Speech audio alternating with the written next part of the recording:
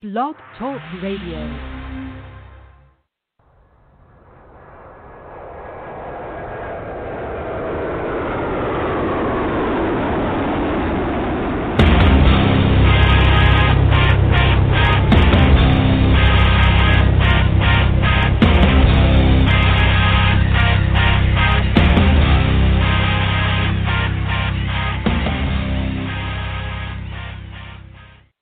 Happy Friday, everybody. Welcome to the Michael Cutler Hour. I am your host, Michael Cutler. It is Friday. It is April the 24th, 2020.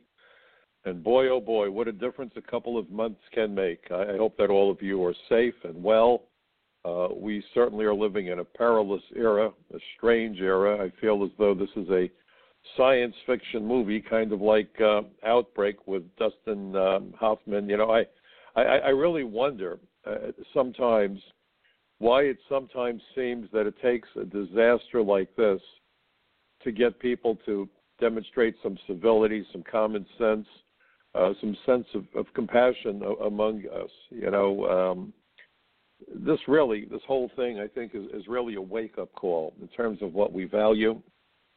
And by the way, normally I focus on immigration. And today, rather than do that, we're going to be looking at some other issues.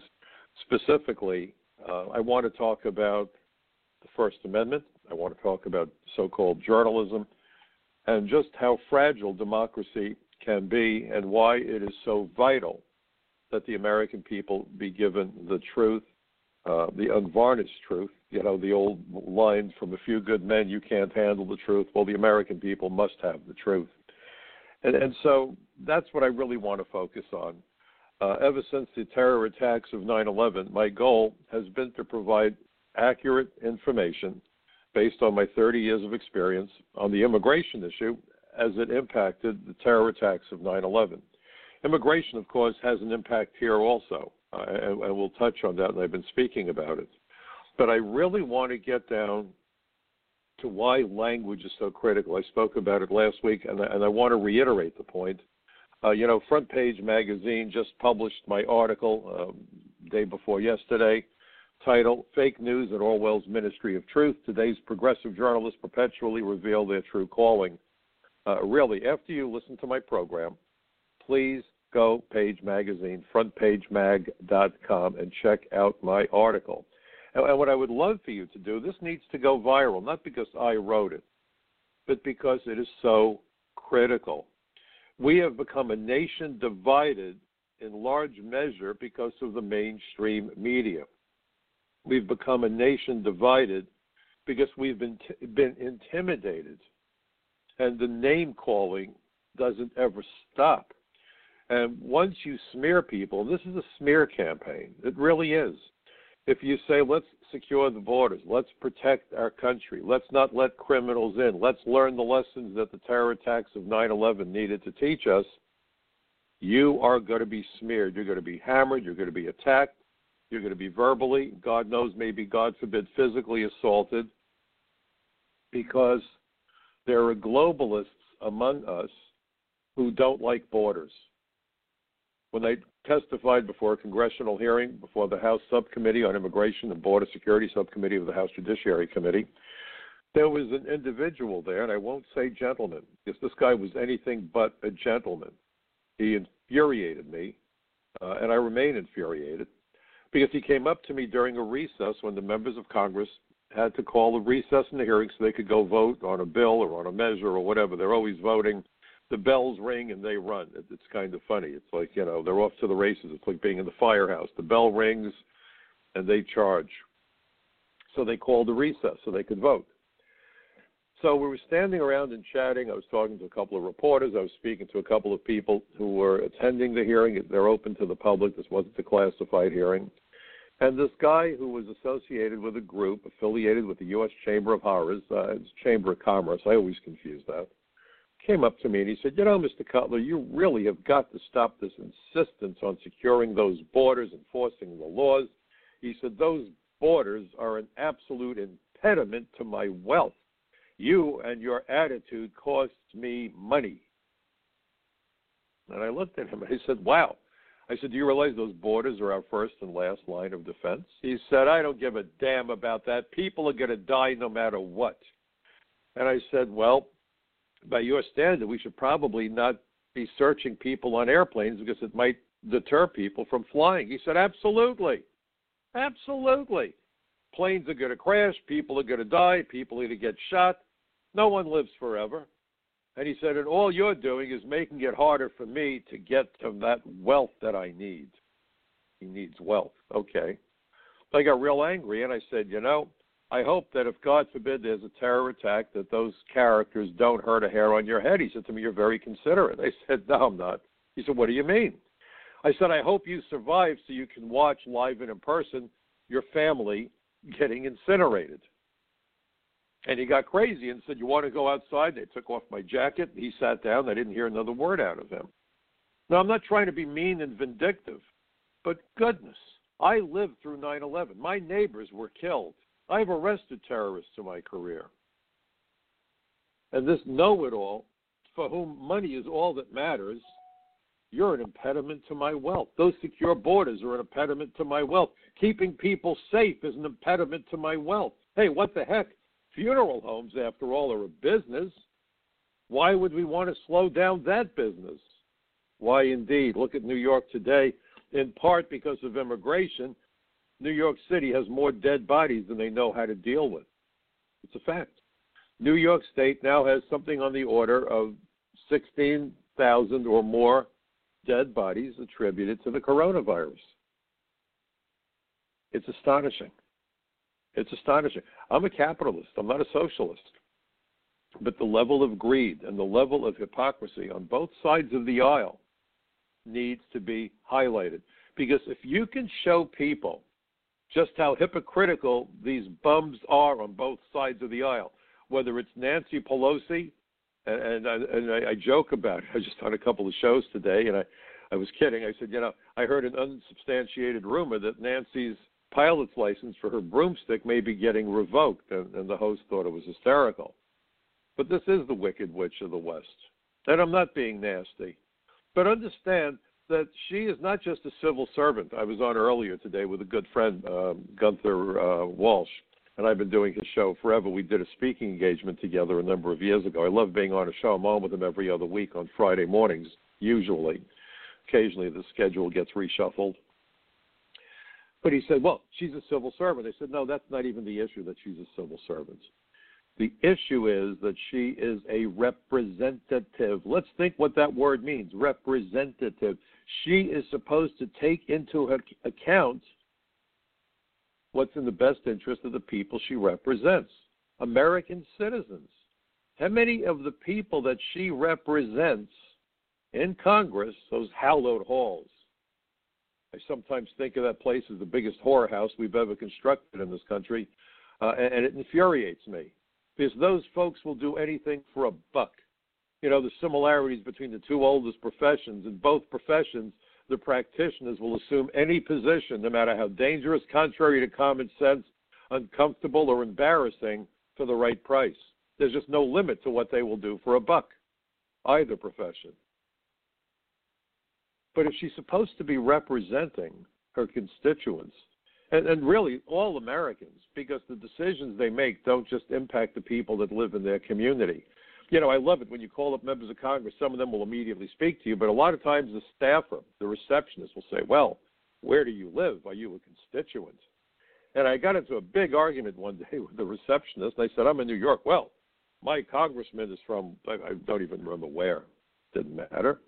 And I said, so you don't want to even understand what concerns me. Your boss, that congressman, is on a committee, and his decisions impact the whole country, or her decisions. Well, that may be true, but we generally only accept phone calls from people who can vote for you. Unbelievable. Congressman Steve King occasionally says things that are different. I know Steve. We've had dinner together. We know each other. And one day over lunch, I was testifying at a field hearing in Iowa. We were sitting on the bank of the Mississippi after the hearing. He treated me to a really nice prime rib meal, and was sitting there. It was just so beautiful. It was like a photograph right by the Mississippi River. We were in Iowa at the time. And I said, I wish I lived in your district so you could represent me. It doesn't mean I agree with some of the things that he says, but I think he has his heart in the right place. But in any event, we were sitting there and I made that statement. And Steve said to me, he said, Mike, you don't have to live in Iowa for me to represent you. He said, frankly, I'd love to have you for a next-door neighbor, But he said, the point of the matter is that when I make decisions, when I vote on bills in Congress, I don't only think about the residents of my hometown, but he said, I think about all Americans and how this impacts all Americans. And that really should be the way it operates. It shouldn't just be, well, if you can vote for me, then I'm willing to talk to you, because the decisions they make impacts an entire country.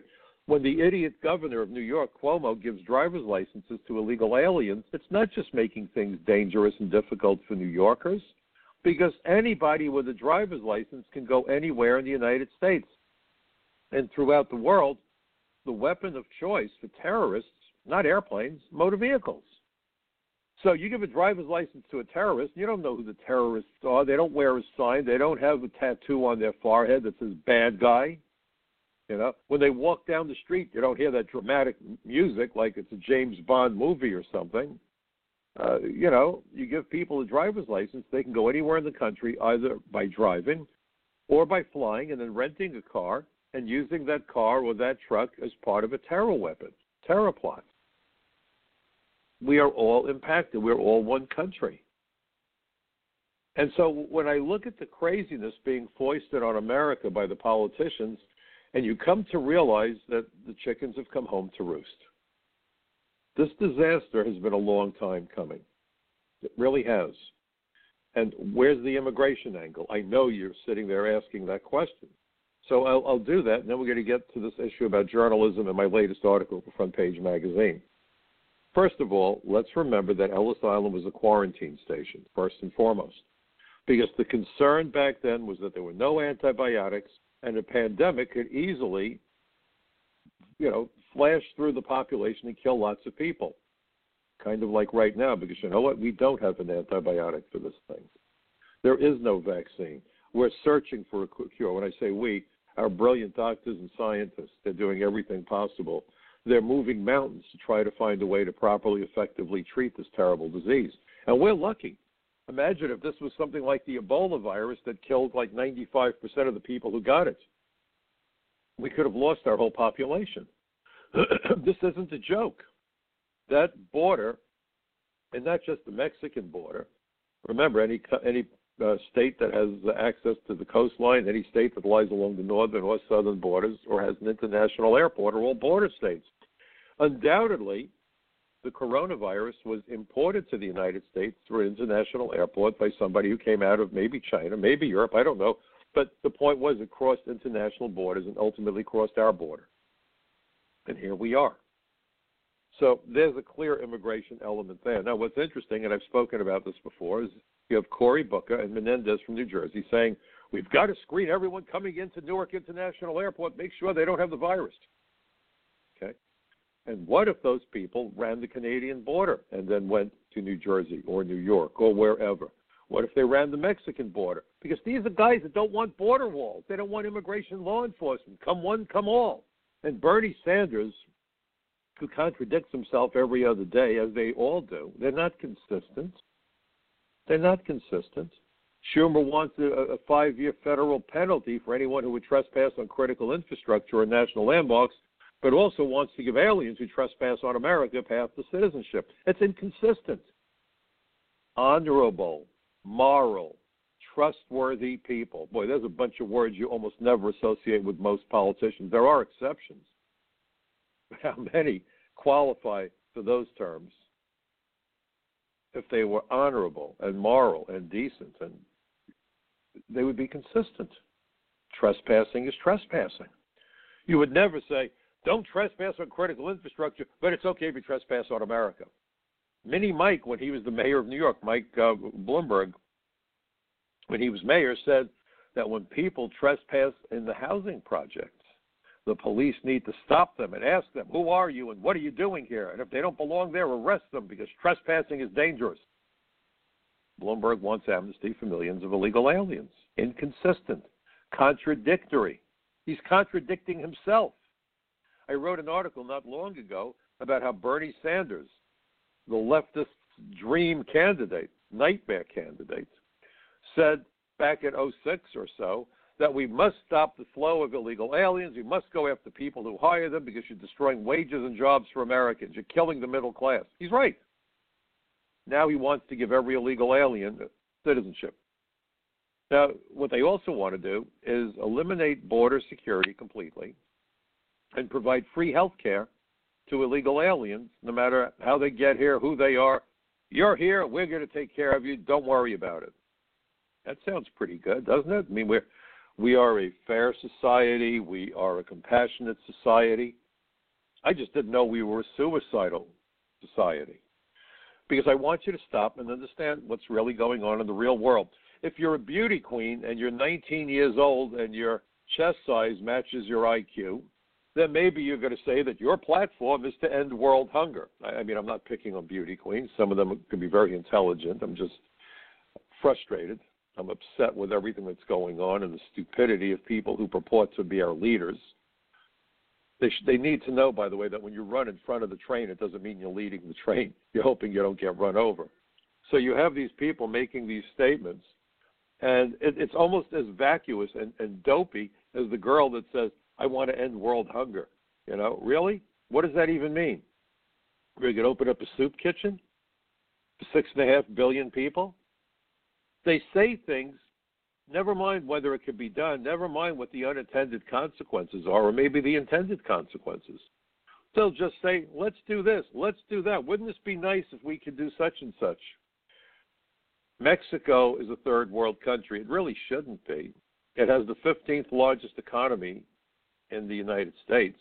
In the world. So how is it that people live in poverty? Because they have an oligarchy that controls the wealth of the country with an iron fist. That oligarchy is the role model for Mike Bloomberg and the political leaders of our country. I mean, God knows, maybe Nancy needs another refrigerator with more ice cream. It's unbearable. It's unbearable that Pelosi, and I just have to go back to this, how many people that she represents don't have food, haven't gotten a paycheck in weeks, and don't know how they're going to feed their children? Maybe they're going to a local charitable pantry to get food just to feed their kids, and they're treated to the sight of Pelosi in her kitchen with this $25,000, $27,000, whatever it is, dollar refrigerator freezer, this commercial refrigerator, and it looked like there was a pair of them. One wasn't enough. Talk about a big mouth. Showing off her ice cream that costs, I don't even know, $15 a pint. It's infuriating. If you knew your neighbor just lost his or her job and was concerned about losing his house to foreclosure, is that the time to say to your neighbor, hey, I just got a new car, want to go for a ride and see how my sports car handles? I don't think so. I think you'd be sensitive enough to just leave the car in the garage and maybe help your friend. Maybe say to him, hey, can I help you? Is there something I could do for you? But that's Nancy. Nancy had to show off her refrigerator. You're the Speaker of the House. Why not stand in front of a blank wall or stand in front of a bookcase? Why stick it in everyone's face? Look at me. Look what I've got. Insanity. And so we get to this notion that we're going to open up the borders. Nancy Pelosi wants to open the borders. It won't affect her. She has security. She lives, I'm sure, behind a gated community. She's nice and happy. Why aren't you? Why are you whining so much? I've got my ice cream. I've got my refrigerator. That's her mentality. She's the modern-day Marie Antoinette. Let them eat cake. Let them eat ice cream. If she had compassion, she would say, gee, maybe this isn't something that I should be doing. Holding up all my expensive chocolate and ice cream and my cake. Stand in front of a wall. Stand in front of a bookcase. Stand in front of a photograph. And not a $100,000 painting, for God's sakes. At least try to create the illusion that you can relate to the average American. What a pig thing to do. What a swiney thing to do. And by the way, the left will never criticize her because she's their darling. It's okay when they do certain things. And we see that kind of hypocrisy, by the way, on both sides of the aisle. I'm going to get to that in a moment. But Mexico, nevertheless, economically has problems, and their people don't get good health care. And lots of Mexicans wind up with the coronavirus and other diseases, and they can't be treated in Mexico. Guess what they're going to do? Well, they're going to try to get to the United States. And under U.S. law, if you're in the emergency room, they are not going to ask you, are you here legally or illegally? Are you an American? Are you an alien? No, it's first come, first serve. So if you flood, let's say, the border areas with lots of people from Latin America who are sick with the coronavirus, they're going to possibly infect more people here. Maybe a different disease. God knows, that's just what we need, more diseases. And it is happening. And this isn't bigotry. This isn't xenophobia. If you bring a dog or a horse to the United States, an animal, livestock, they quarantine it. Why? Because we know that creatures that live around the world, when they move across borders, may be bringing with them bacteria, viruses, and so forth that the animals in that region are not accustomed to, so they have no resistance to it. So they quarantine it. Plants are destroyed. When I worked at the airport as an immigration inspector, plant quarantine would come along, and if they would go through people's baggage, if they found fruit or whatever, into a shredder, and they'd burn it. Boom. It would be devoured by a machine that was kind of like a garbage disposal, and then they would burn it. They reduce it to ashes. Why? To prevent various fungi and bacteria and viruses from hurting the food chain and plant life in the United States. It's just that simple. That's just reality. That's science. If you want to talk about science, that's science. Let's prevent epidemics, not only among humans, but in plants and animals. Let's be careful that we don't import a disease. Just like when the moon rocks came back from the moon with the astronauts, they were put in quarantine in case they had brought back any microorganisms from the moon. Turned out they didn't. Mars will be a bigger concern because there might be microorganisms on Mars. So quarantine is normal. Instead, we're being quarantined in our own houses now, you see. So when people on the other side say, well, let's open the border because we're a wonderful, compassionate country, and let's give everyone free health care, you've just fired the starter's pistol for aspiring illegal aliens from all over the world. Let's get to America. We can get medical care. It's got to be better than what we're getting here in our home country. That's a catastrophe. Because if there are meds, they're in limited supply. First come, first serve, Americans wind up not getting the treatment they need because people came here who shouldn't be here, and they wound up getting the treatment. And then by the time the Americans or the lawful immigrants get to the emergency room, the cupboards are bare. You would think it's fair and common sense. But the world has flipped upside down. When Donald Trump, and I don't agree with everything Donald Trump says, I'm not sure what this whole thing was about with using disinfectants and all this other crazy stuff. It seems sometimes he just has to have controversy. I think he thrives on controversy. But he's the only choice we have because Biden buys into this idea about free health care and open borders. It's a catastrophe. He buys into the idea of a massive amnesty. And I've talked about this before. The number of aliens who would participate, forget the 11 million, would be closer to 30 million, maybe more. But that's not the issue. The issue is they would then be able to bring all their kids here. So suddenly, 20 or 30 million illegal aliens bring in, let's say if they had 2 children each on average, because many families have 8, 9, 10 kids, and some families have no kids, or the kids are here, they don't want the kids to come. So I'm being, very optimistic. If they each bring in 2 children, you're looking at an influx of 60 million, most of whom won't be able to speak or write English. What would that do to the educational system? What would it do to American children? What would it do to America's minority kids? Because most of these folks are going to move into the poorer neighborhoods where we have a greater percentage of American minority kids. They're struggling to get a good education now. They're desperate to get out of the poverty and violence that they experience day to day. And then suddenly they wake up and find out that the classrooms that they're sitting in have 3 times the number of students. Who pays for that? How do we find the teachers? How do we find the supplies? Why are we spending more and more money on English as a second language and ignoring American kids who have learning disabilities, who need early intervention and various therapies, physical therapy, speech therapy, occupational therapy? Goes out the window. We've got to teach English as a second language because we're going to bring in tens of millions of foreign students. And when they grow up in a couple of years. They enter the labor pool, so we flood the labor pool with tens of millions of more workers. What does that do to the unemployment rate? What does that do to unemployment and wages? What does that do to the cost of apartments as more people need more housing, which, because of supply and demand, would jack the price of an apartment through the roof? You think we have homelessness now? Just wait. Pass comprehensive immigration reform, and you'll quadruple, or God knows what, the number of people living in tents on the sidewalk. This is madness. This would be an act of national suicide. We could easily wind up with 100 million, 120 million, who knows, new green card holders if we're stupid enough to pass comprehensive immigration reform, and Biden wants it. He's determined to have that. The Democratic Party is demanding it. How in the world would you cope with 100 million or 120 million new immigrants overnight? I kid you not. Do the math. Sit down and think about it, because the journalists won't tell you this. That's why the news has to be honest, so that Americans can make informed decisions. So let's understand how immigration is involved here. Number one, because we're stupid, we've been training hundreds of thousands of Chinese science students in the United States. Biology, chemistry, computer programming, engineering.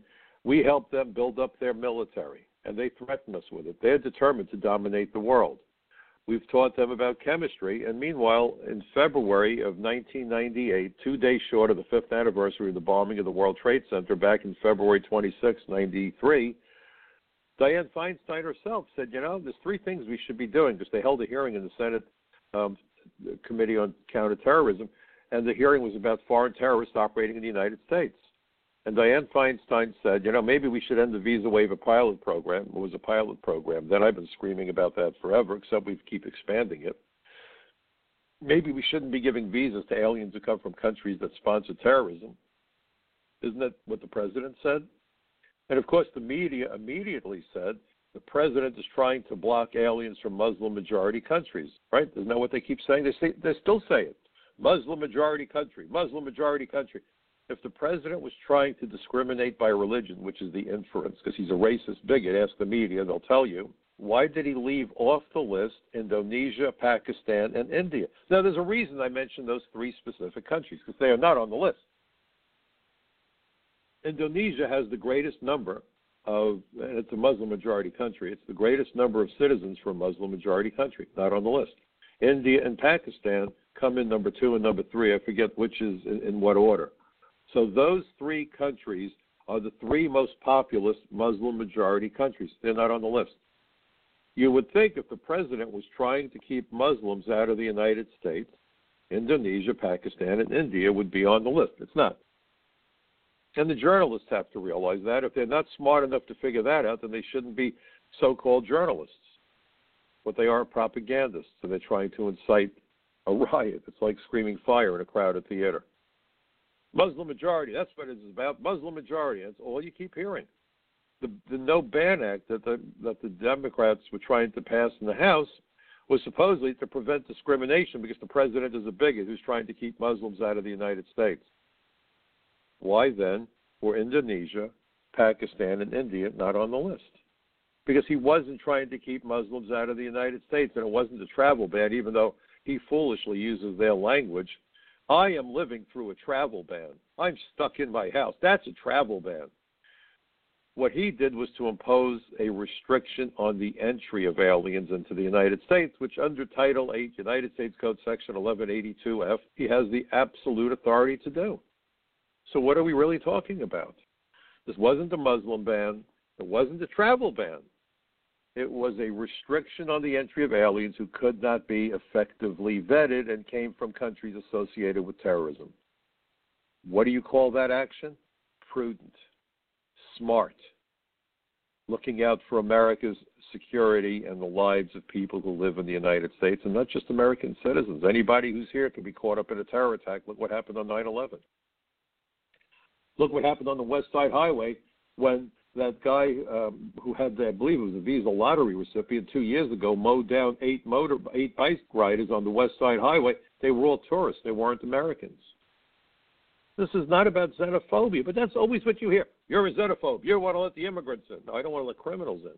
Why would you turn criminals loose on the streets? Why not? So while they're turning criminals loose, these power-hungry bums, mayors, governors, have been locking up Americans who go to the playground with their children. Think about that. Apparently my show isn't airing. Let's see. Bear with me, folks. I'm just going to see if this is working or not working. I think it's working. I hope my program is airing. Bear with me one moment, please. Stand by.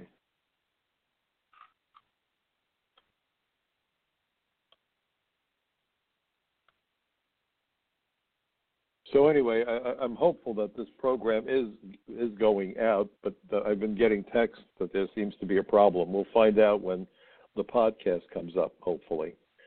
But the point that I'm trying to get you to understand is that the problem that we now face, pardon me, is that the American people have been betrayed by the politicians and been betrayed by the journalists. And we foolishly, and we're very gullible when we do this, talk about being politically correct.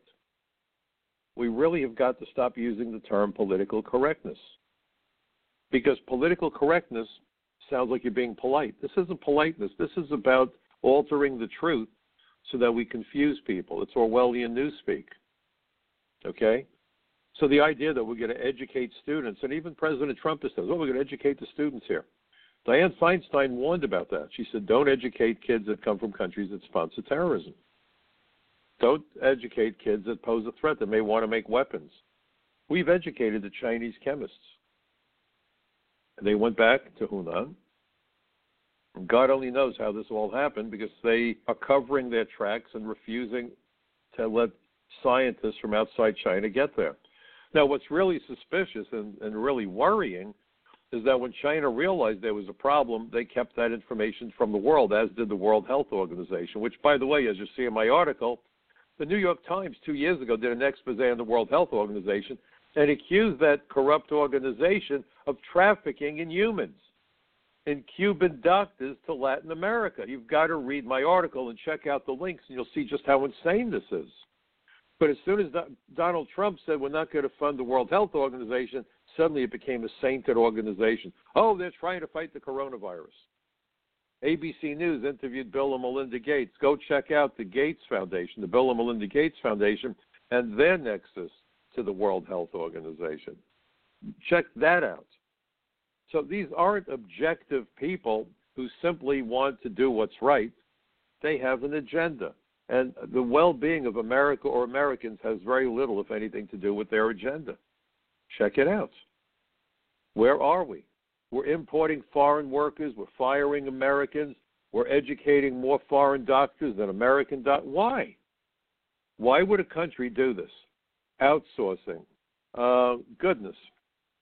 Tucker Carlson does a really great program, and a day or two ago he had a story on about the McKinsey and Company. And he brought on the former high-ranking member of that outfit that was the force behind convincing American companies to move production outside the country. Remember what Obama said, those manufacturing jobs aren't coming back. And what are they manufacturing? Everything from antibiotics to surgical equipment to respirators and ventilators and you name it. We have to be dependent on our adversary, and China has repeatedly threatened to cut off the flow of antibiotics to the United States. They have their boot on our throat, and we bought them the boot, and we laced it up for them, and then we conveniently laid down on the ground so they could put their boot on our throat. The lesson is clear. We must get back to producing the vital supplies in the United States of America. If I hear one more politician talk about the work that Americans won't do or are incapable of doing, that politician needs to be left at the curb like yesterday's garbage. It was Americans who first broke the sound barrier, first flew to the moon, first sent space probes out of the solar system, first did the Genome Project. I mean, we can go down the whole list of what Americans have done.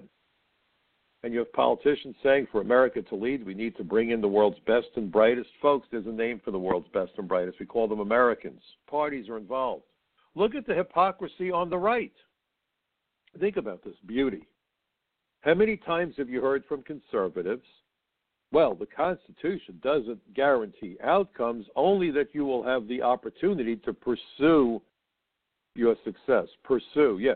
Lots of luck pursuing it because we flooded America with foreign competition and we've done everything possible to make it impossible for you to succeed. But you have the right to pursue it.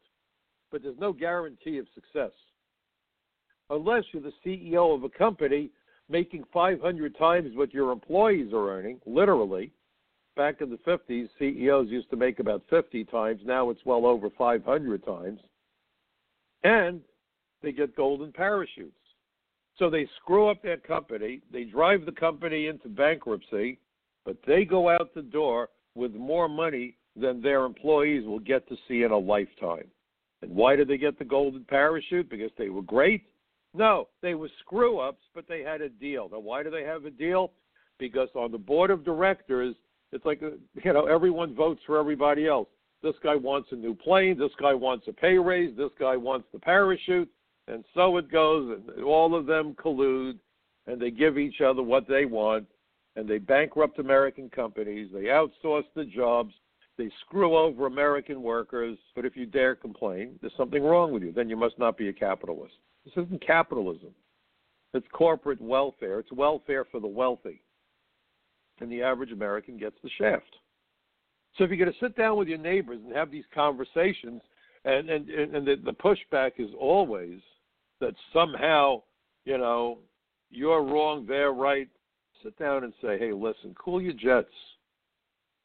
America for decades has been hammered by the wealthy on the extreme left and the extreme right. And the squeeze play in the middle is the middle class. The middle class is contracting. Purchasing power is going away. Homelessness is increasing. Poverty is increasing. Illiteracy is increasing. Opportunities to move upward economically is decreasing. Cost of housing going through the roof. Wages plunging. It's obvious. And now here we are in the middle of a disaster that I would tell you I think it was preventable. Why in the world are we teaching students from foreign countries the high-tech skills so that they do what they do? And we've been, bending over backwards for the UN. I don't oppose the UN. The idea was great when Dag Hammarskjöld was there, when U Thant was there. The idea after the Second World War is that we realized just how bad war is. Over 60 million people are believed to have died during the Second World War. The human species looked at that disaster. It wasn't just the Holocaust, bad as it was. My family was decimated in the Holocaust because we're Jewish. And it wasn't only Jews. The world was an upheaval. Borders were erased and rewritten. Cities were leveled. The carnage was beyond any kind of comprehension. Tens of millions of people. So the idea was, let's have a forum where we can work out our differences without firing shots at each other, without blowing each other up. That's a noble idea. The problem with the UN, it was a political organization that respected the sovereignty of the member countries, but not anymore. The push is on for globalism because this is wealth. Go back to that nitwit that was at that hearing. Borders are an impediment to the wealth of the wealthy. And when you're worth $1 billion, God only knows you need another billion. When you have 10 mansions, God knows you need 12 mansions. They're in a feeding frenzy. And we're the ones getting devoured. The future of our children getting devoured. And the media is complicit.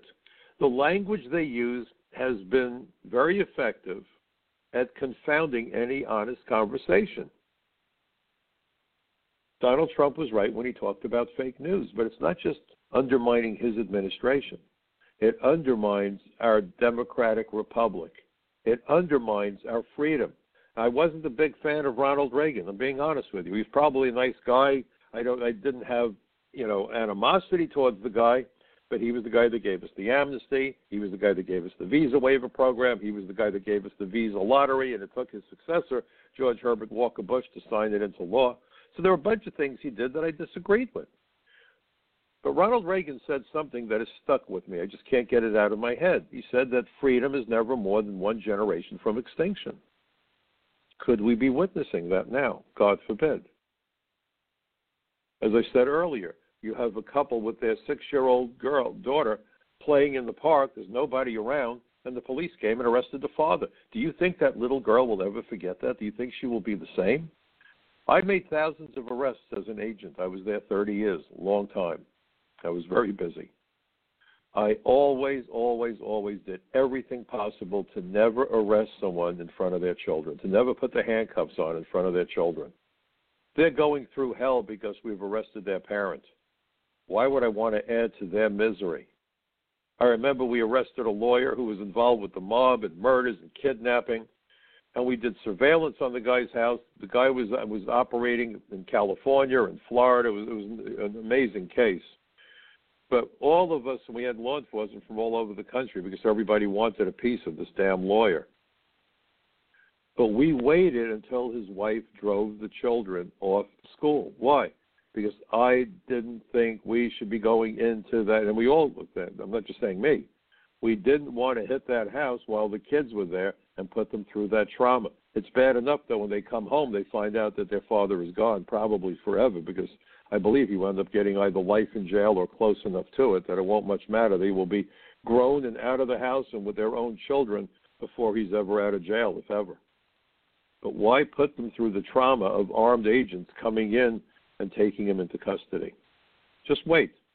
The wife goes off with the kids, and then we moved in and made the arrest, no incident.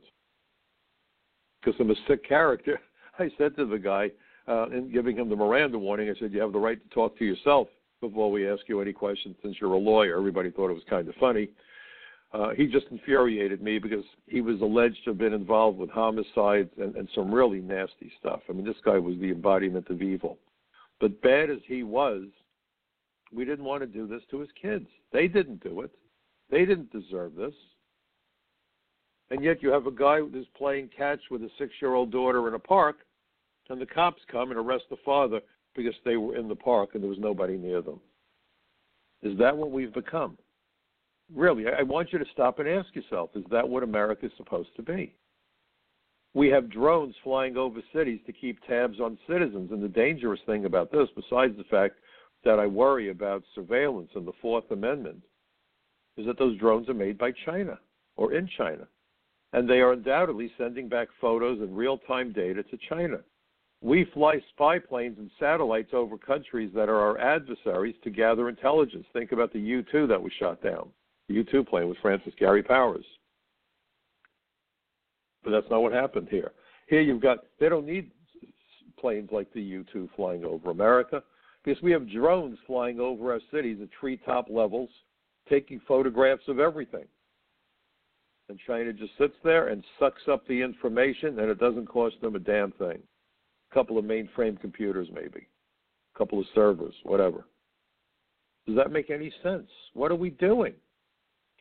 See, we have to learn lessons from this. My dad used to say there's no mistakes in life, only lessons if we learn from what goes wrong and act accordingly. And that's what we absolutely have to do. We have to learn the lessons that these failures should teach us. And if we're not able to do that, then we are in deep trouble indeed. And that's something that needs to be never forgotten. Now, I wrote my article because I've been watching all this madness going on with fake news. And you know, I've always talked about this. I've written about this issue. My degree, as I've said, is in communications, arts, and sciences. Journalists, if they're ethical, are supposed to be like law enforcement officers. In both cases, you're supposed to be a fact finder. For a reporter, for a journalist, the goal is to write a report, a story, to enlighten the electorate, the citizenry. As an agent, the goal was possibly a criminal prosecution or maybe exonerating somebody. That happens too. And we had two sets of law, criminal law and administrative law. Criminal law meant you went to jail. Administrative law meant you might lose your green card and be deported, whatever. But there were consequences, and we dealt in facts, and there's only one version of the truth. But when you have journalists lying and using deceptive language, it does a number on the people. And by doing that number on the people, we have a serious problem. Because the problem that we have is that the American people have gotten a distorted view of the universe. Let me read to you. This is just a little excerpt from George Orwell's 1984. This is really important because it explains what's going on. This is an appendix to the book 1984, which I keep saying to everybody, read it, read it, read it, read it. You need to read it. The purpose of Newspeak was not only to provide a medium of expression, if I get the words out, a medium of expression for the worldview and mental habits proper to the devotees of the English Socialist Party, or INGSOC, but to make all other modes of thought impossible. It was intended that when Newspeak had been adopted once and for all, and old speak forgotten, that's what we speak, a heretical thought, that is a thought diverging from the principles of the English Socialist Party, should be literally unthinkable, at least so far as thought is dependent on words. So in other words, folks, if you change the words, you can change the thoughts. Thought control, word control, they go hand in glove. Its vocabulary was so constructed as to give exact and often very subtle expression to every meaning that a party member could properly wish to express, while excluding all other meanings and also the possibility of arriving at them by indirect methods. So this, again, was an attack on the thought process, you see.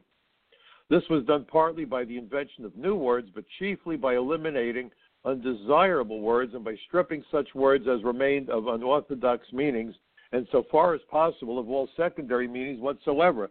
To give a single example, and this is really brilliant, check this out. The word free still existed in Newspeak, but it could only be used in such statements as the dog is free from lice or this field is free from weeds.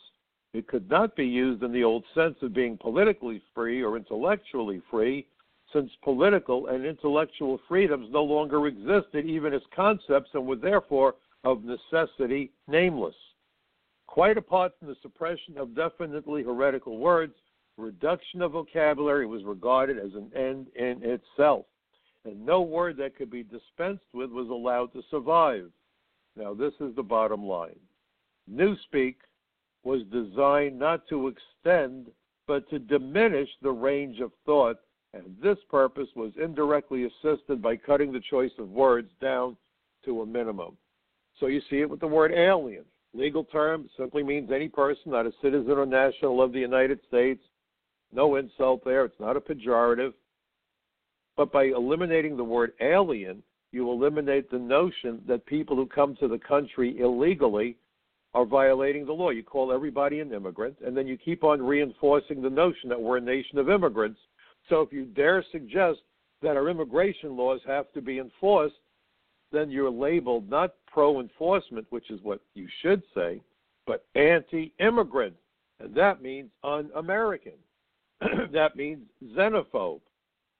No, it doesn't. The immigration laws have nothing to do with race, religion, or ethnicity. But you would never know it if you listen to the media. So the way it works is if you want immigration anarchy, you're called pro-immigrants. If you believe that the immigration system, which already is the most generous in the world, we admit over 1 million lawful immigrants every year. We admit tens of millions of temporary visitor aliens, non-immigrants, every year. But if you suggest that we limit who comes in, keep out terrorists, keep out criminals, keep out fugitives, keep out aliens who would take the jobs of Americans, they don't call you pro-enforcement. They call you anti-immigrant. It's remarkable. So it becomes a verbal attack on anybody who would dare stand up to them and say, wait a minute, we have to have a limit. If you go to an airport, you have to have a ticket. Why do you need a ticket? Because if they try to put too many people on the airplane, it won't take off. When you think about what happened with the Titanic sinking, the tragedy wasn't just that it hit an iceberg, and the iceberg, of course, was much bigger than what they could see. 7/8 of the iceberg are underwater. It was much bigger than it appeared to be. But they didn't have enough lifeboats. They had roughly as many lifeboats as half the number of lifeboats they needed for all the passengers and crew that were on the ship. And there was a problem with the ship on top of that, which I read when I started digging into this.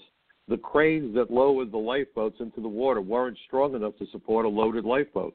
So they basically had to put the lifeboats in the water pretty much empty and then try to get the passengers to get from the sinking ship to the lifeboats in tossing seas. Didn't work out. A lot of people died. A lot of people died. Today, America got hit not by an iceberg, but by the coronavirus. The lifeboats are hospitals and ambulances. The ventilators, the antibiotics, the personal protective equipment for the first responders, for the nurses and doctors, those are the life preservers. And we don't have enough. And we're having them manufactured in China for the most part. Brilliant. And now, after China did this to us, they lie about it. And by the way, it's remarkable that they wouldn't allow their citizens to travel outside of Hunan province once they realized that the epidemic was underway. They said, you're not traveling around our country and spreading this terrible disease. But they didn't stop them from getting on international airliners and spreading that disease all over the world. So you got to wonder, was this by design or what? But now they're lying and saying it's our fault that it happened, and they're price gouging the supplies that we desperately need and threatening to not send us the supplies at all. And you know who I blame? I don't blame China. They're acting rationally. They're evil. I don't trust them. They have no belief in human rights or civil rights or freedom. But mostly I blame our government. I blame our leaders. I blame the politicians who were bribed by the corporations who followed this advice by the McKinsey and Company and other outfits that said to them, oh, manufacture your stuff overseas. We don't need to make anything here. You could save tons of money. Never mind that you destroy the middle class. Never mind that you take from Americans the American dream. Who cares about them? You're going to make money. And now I find it interesting that so many companies are offering to work with Americans who are out of work to sell them cars and lease vehicles and put off payments for months. And folks, I'm not naive. I'm not a child. But wouldn't it be nice if people recognize that we're all human beings? Our value isn't associated with our bank book. If you want to see a man who I think is an abject failure as a human being, I would point to Mike Bloomberg. The guy's one of the wealthiest guys in the world, had a great education. He's an engineer. He's worth over $60 billion. And by the standards that I was raised by, he's a nobody. He's a nothing. He's a less than nothing. And I'm not talking about his height. Height doesn't matter. It's his lack of values, his lack of morality. He's worth $60 billion, gets a lot of his money from China. By the way, John Boehner, according to an article, again, it's both sides of the aisle. The Republican Speaker of the House went to work, according to a news report a couple of years ago, for a lobbying outfit that represents China. Both sides of the aisle are doing this. They're all in bed with China and all these corporations. That's why we're getting shafted. But Mike Bloomberg couldn't bring himself to admit that China is a dictatorship when he did an NPR interview. What's going to happen? China's not going to give him any more money. He's going to go hungry. The guy's worth $60 billion, but yet he's still beholden to the holy dollar that China dangles in front of him, like the way they dangle a rabbit in front of the greyhounds before they go running down the track in Florida, right? They dangle this little carrot. Oh, what do I have to say? What do I have to say? That's not a man. That's not a human being. I don't know what that is. It's a nobody. You look at those hard-working people who are delivering the groceries and driving the trucks. They are what I call everyday heroes. They're just like my dad, who was a construction worker for whom no job was too dangerous or dirty or backbreaking. It was a day's work, and he was happy to have it so he could pay the mortgage and put food on the table for me and my mom. Everyday heroes. I was taught that anybody who does an honest day's work is entitled to respect. And my father said, and you know their names too. And I said, how do I know their names? He said, their name, sir. Sir.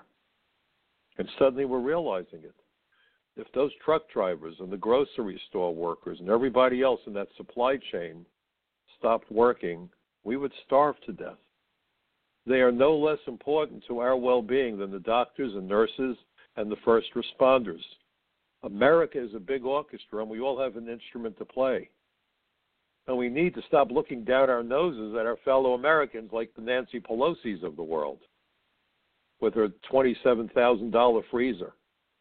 We need to give her the cold shoulder to match that freezer of hers. The thing that's more frozen than that freezer is her heart. It was a heartless thing to do. It was a thoughtless thing to do. But in that moment, you saw who she truly is. Ugly. I mean, really ugly. Because this is a woman who obviously didn't care about the sensibilities of the people she's supposed to represent. And she doesn't care, I promise you. She's on a power trip. The governor of Michigan is on a power trip.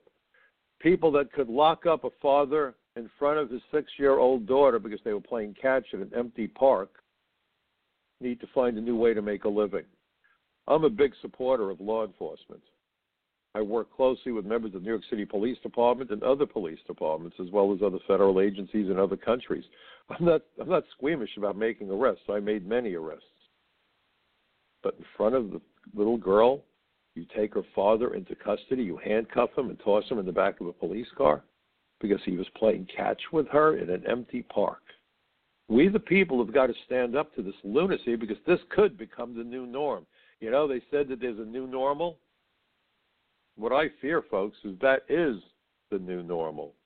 And if they could do it to that guy a couple of days ago, look in the mirror, you could be next. I could be next. This is mindless lunacy. This is a power grab. A vacuum was created, and these egotistical politicians are seeking to fill that void with their oversized egos and lack of moral compass. This is crazy. This is crazy. And we need to stand up. My first wife died of cancer many years ago. Her mother was in a concentration camp. May they rest in peace. I remember asking her over dinner, how did it happen? And she said, well, everyone said it can't get worse. Can't get worse. I'm not saying that, God forbid, we're headed in that direction, but I certainly don't like the direction that we're headed at nonetheless.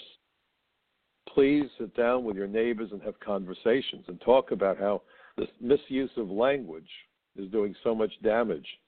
I focused in my article, as you will see, on how what I thought was an objective website that reports on the military and matters of diplomacy referred to Donald Trump's airplane, or the 747, as Trump's Air Force One.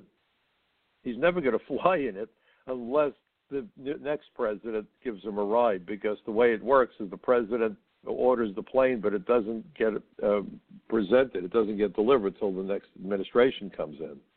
And the current pair of Air Force One jets are actually almost 30 years old. They'll be 35 years old before the new planes are flying.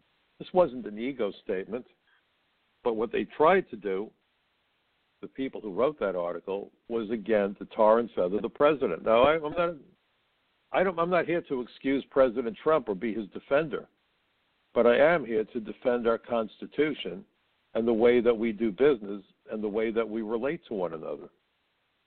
And when you have the steady drumbeat of misinformation that's designed to undermine an administration and undermine our freedoms, well, that's a threat to all of us. It threatens the future of our country, and in so doing, it threatens the future of our children and their children. As good parents and as good Americans, we have an obligation to stand up. We have an obligation to get our voices heard, because we always have to remember that democracy is not a spectator sport. Please go to my website, michaelcutler.net. Please check out my article at frontpagemag.com. I hope you stay safe, stay well, hang in there. It's got to get better, hopefully. Summer's coming. I am hopeful that we will vanquish this beast, but let's see this as an opportunity to learn some very important lessons. So long, everybody. See you next week.